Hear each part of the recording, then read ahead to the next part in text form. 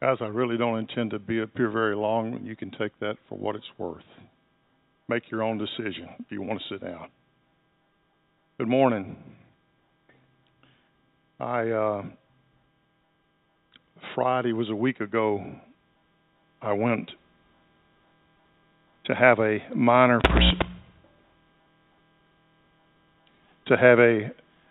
procedure done. Doctors lie. It was only minor because he did it on me. And so it's been a week of slow recovery. That's where I was last Sunday, was recovering from that. And I didn't make a big deal out of it because it wasn't supposed to be a big deal. And then it became a bigger deal. But I'm on the mend now, so we're getting there. Go ahead and turn to 1 John, because I just want to follow up for I hope I can do this in just a few minutes. Last week the last time I was here and we shared, we had eternity laid out. You remember that? We had the pink string stretched all the way across the room to represent eternity. And you understand that only represents the longevity of eternity. It doesn't cover the vastness and the wideness and all the endlessness of it. It just represented that here's this thread that runs through time that is eternal. And then I put a handkerchief on the string indicating that time began here. Eternity, is forever. Time is an allotted period. And so Scripture tells us there is an allotted period that we call time. There is a beginning, and Revelations tells us there will be an end to this allotted period here. And we talked about how that what God's purpose in that was. And so I want to go back and I want to read 1 John. I tell you, 1 John starts before time, takes us through time. If you can just see that there's a broader picture here. He says in verse 1, what was from the beginning, meaning there was something already here at the beginning. Whatever beginning there was already something here. Time had a beginning, but eternity didn't have a beginning. So the beginning is where time was, where it started. What was from the beginning, what we have heard, what we have seen with our eyes, what we have looked at and touched with our hands concerning the word of life. And the life was manifested, and we have seen and testify and proclaim to you the eternal life, which was with the Father and was manifested to us. So he says there was a life that existed before time. Human life came into existence in time. But there was a life that took place before time, and we call that eternal life. And that's what he says. I touched eternal life. He says, the life was manifested, and we have seen and testified and proclaimed to you the eternal life, which was with the Father and was manifested to us. And what we have seen and heard we proclaim to you also, so that you too may have fellowship with us. And indeed, our fellowship is with the Father and with His Son, Jesus Christ. And he says, I'm writing these things to you so that our joy, not just my joy, your joy and my joy, that our joy may be complete, that we can experience this together and we both have joy in there. So I'm just going to paraphrase that. Here I believe what John is saying. He says, I experienced something on earth that was already taking place in eternity. Okay? I experienced something on earth. I had interaction with something on earth that was already taking place in eternity. That something was eternal life. The life in time is temporary. The life before that and after that is eternal. And he says Jesus came out of this eternal realm and moved into time to manifest, to reveal what was going on in eternity. that there was already something going on. There was a relationship there between the Father, the Son, and the Spirit. And He came to reveal what was taking place. There was a shared life being interconnected before time. And Jesus came and says He came to manifest that life and to reveal that life. And then He says, in revealing that, He invited us to participate in what was taking place in eternity. And I chose to agree with that and participate in that. I entered into that eternal life that Jesus came and manifested to us, and I experienced that. I experienced that eternal life. He extended the invitation to me as He is extending the invitation to all of us. From the first breath Adam drew, there was an extended invitation to participate with God, to commune with God, to fellowship with God. God extended that.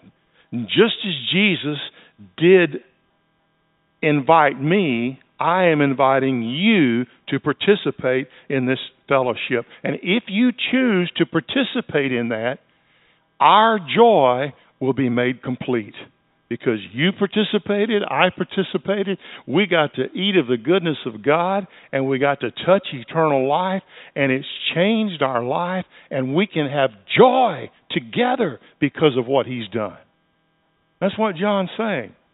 Before time, Jesus shared eternal life with the Father, and He came to manifest that to us. All right, now then. This thing that He has invited us into, we call it the Christian life, God life. That's because we're participating with life that Christ is participating in. So we participate with Him. Eternity is where God's idea of the Christian life came from. God's idea of having man participate with Him in eternal life was God's idea, and it was God's idea before there ever was time. And it was in the form of a relationship. Jesus came and manifested that eternal life. But that eternal life can't be mine until I have a relationship with Jesus. And then He imparts eternal life to me. So He came, but this idea of what the Christian life was like was God's idea in eternity, that He might have those who participated with Him, and that's us. So eternity is where God's idea of the Christian life came from. Time is where man's idea of the Christian life came from. Man didn't get his idea of Christian life from eternity. He got his idea of the Christian life from time.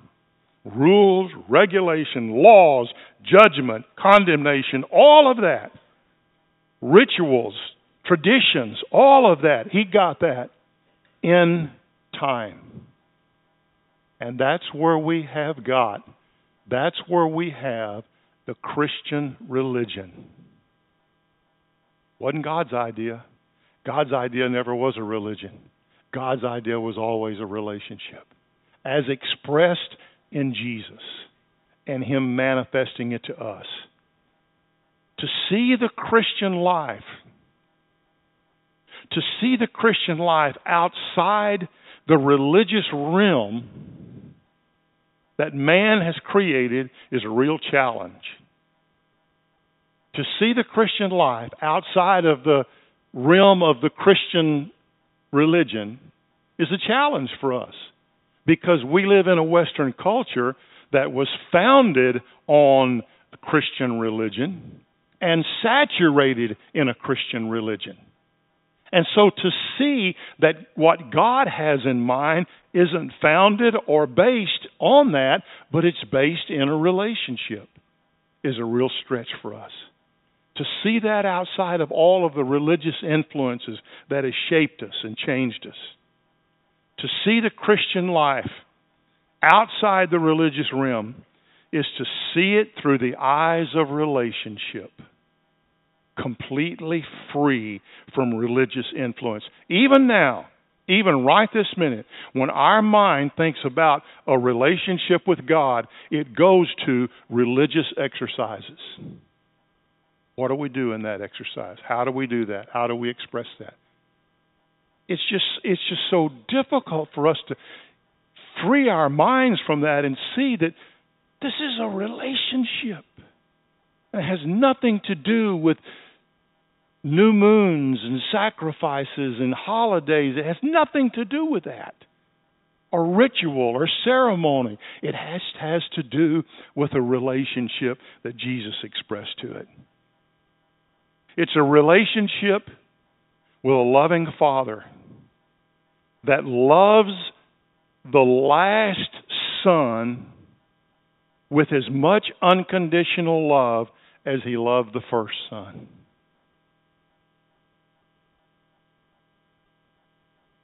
How can that be? Do you understand? Let me just say this. Do you understand that creation didn't add anything to God? Do you understand that the fall didn't take anything from God? The cross is not plan B.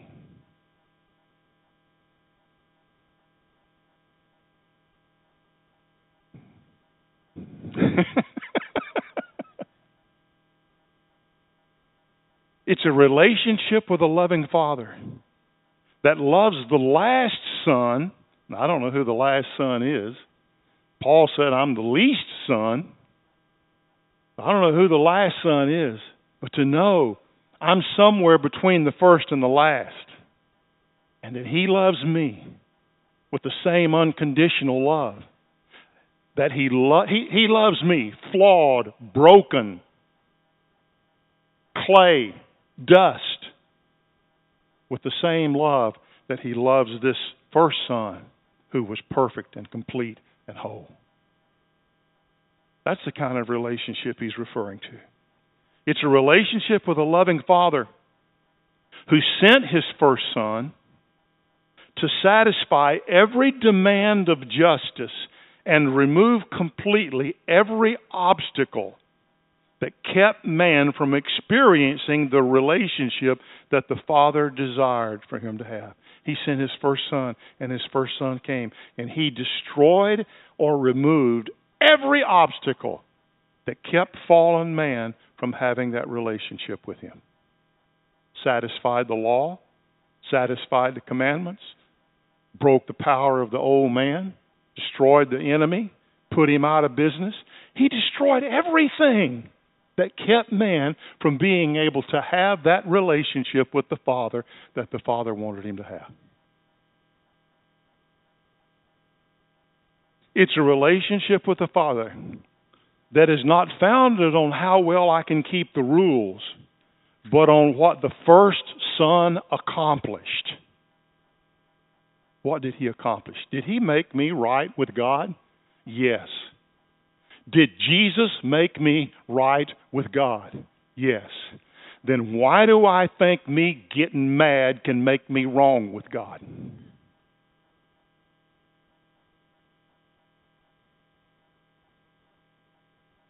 Well, he only partly did it. Well, he needs to recant what He said in His last statement on the cross. What?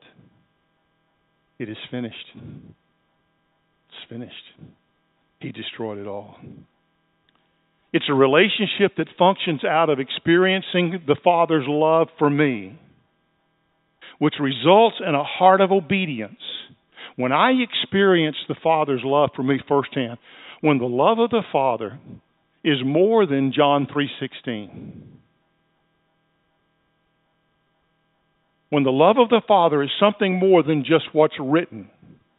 When the love of the Father for me is experienced by me, it results in a heart that wants to obey Him.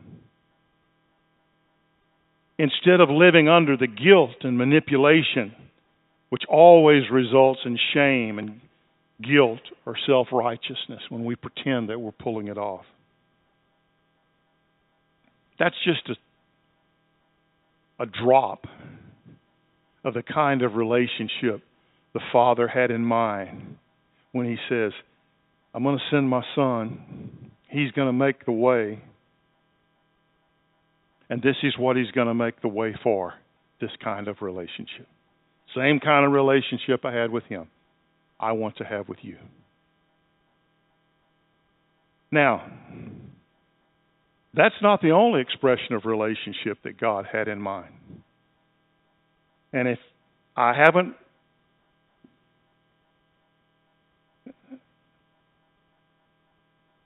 confused you yet, then you're probably about to get your knickers in a wad, all right? That's not the only expression of relationship God had in mind. Here's why. God has always wanted more than one person to be His expression of glory. If that were the case, He'd have just sent Jesus. That's it, we're done. But He's always wanted more than one person. He has wanted a people, a corporate expression. He has never only wanted just a son, but He has wanted sons to be that expression. His heart has been for that people to live in relationship not only with Him, but with one another. Now it gets sticky. It's easy to love God. He's going to forgive me when I offend Him. He's going to love me regardless of what I do. He's going to act right all the time. It's easy to love God. It's these people. They make me want a gray hair. No hair. I had hair when I came here. It wasn't gray. His heart has been for the people to live in relationship with one another. Just as, what did that relationship look like? What does this relationship look like that He desires that we live in on earth? It looks like the relationship that existed in eternity between the Father, the Son, and the Spirit. He's saying, I'm not creating something new here. I'm inviting you into something that's already existed. Listen, God's idea of church existed before Acts. Say that again. God's idea of church existed before Acts 2. It existed in eternity. It has been lived out in eternity within the Godhead. There was a community of shared life. It wasn't based on everybody believing the same thing. It was based on them sharing eternal life. And they lived in that context. There existed a community of shared life before time. God's heart has been for a people to live on earth within that relationship of shared life, thereby expressing His glory. I'll tell you a little bit about this relationship, and this is where we're going for the next few weeks. Not all at once, but eventually. It is a relationship with other members of community. It is a relationship with other members that contain God's life It is a relationship with other members who have this relationship with God. Okay? I am having a relationship. God's heart is I have a relationship with other members that looks like the relationship God the Father, God the Son, and God the Spirit have had in eternity.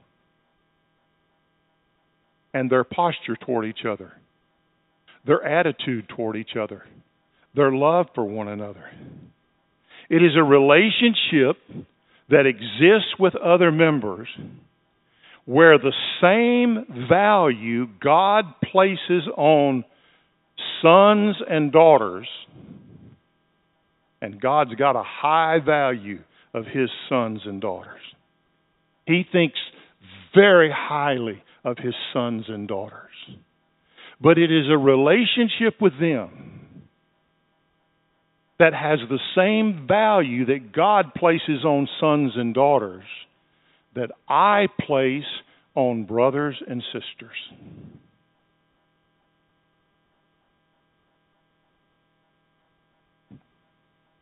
Yeah, but they're kind of strange. You know? I mean, have you seen Emily? I mean, she has more creative thoughts before noon than I have in a month. But the value that I place on her cannot be a value that I determine myself. Whether it's common interest, whatever it is, whether it's how she makes me feel. God says, I want your value for her to be the value I place on her as a daughter.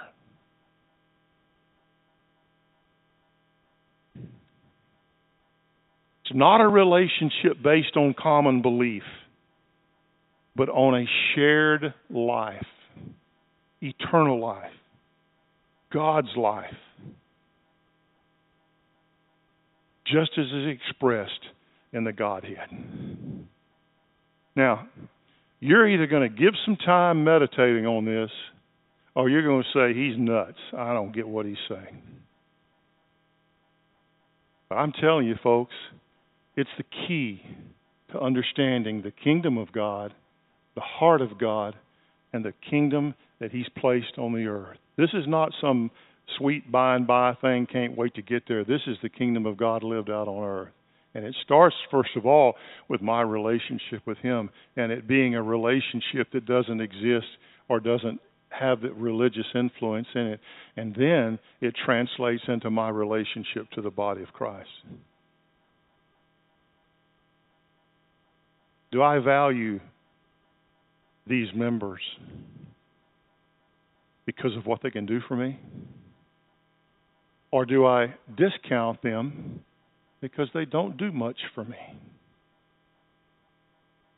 Do I discard them because we don't have the same political, ideological views?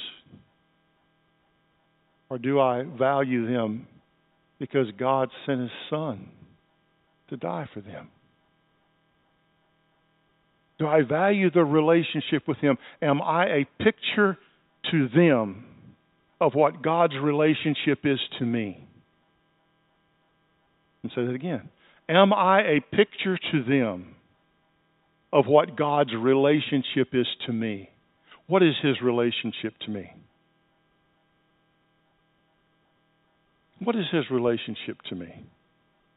He has forgiven me before I ever did anything to offend Him. That's one of them. He has forgiven me. He's already forgiven me for anything I've ever done. Will do. He has forgiven me. Have I forgiven them for anything they're going to do to me? You say, I can't do that. Ted, that's the point. He nailed it. I can't do that. Only as I surrender to my relationship with Him do I have the grace to extend that relationship to them. And it's a willingness to allow God to extricate the religion in my heart that keeps me from being able to love Him and to love them. It's a relationship that has been neglected. It's easy to love God. It's tough loving people. Tough loving people. Like my brother-in-law said, I love church. It's the people I can't stand. Well, I want to tell you something. God likes them. And I need to like them too. You guys want to go on? Got something? Okay. Yeah. Yeah. Oh, I meant to entertain questions.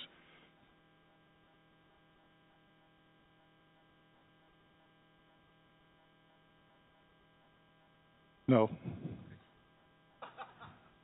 That's a whole nother discussion. But you're going to have to trust me. Nothing thwarted God's plan. Nothing thwarted God's plan. Okay? And you'll just have to go to the Word and see. All right? God's plan all along was Jesus. Because listen, what you and I have in relationship with the Father, Adam didn't have. Even before the fall. I don't want to confuse you any more than I did.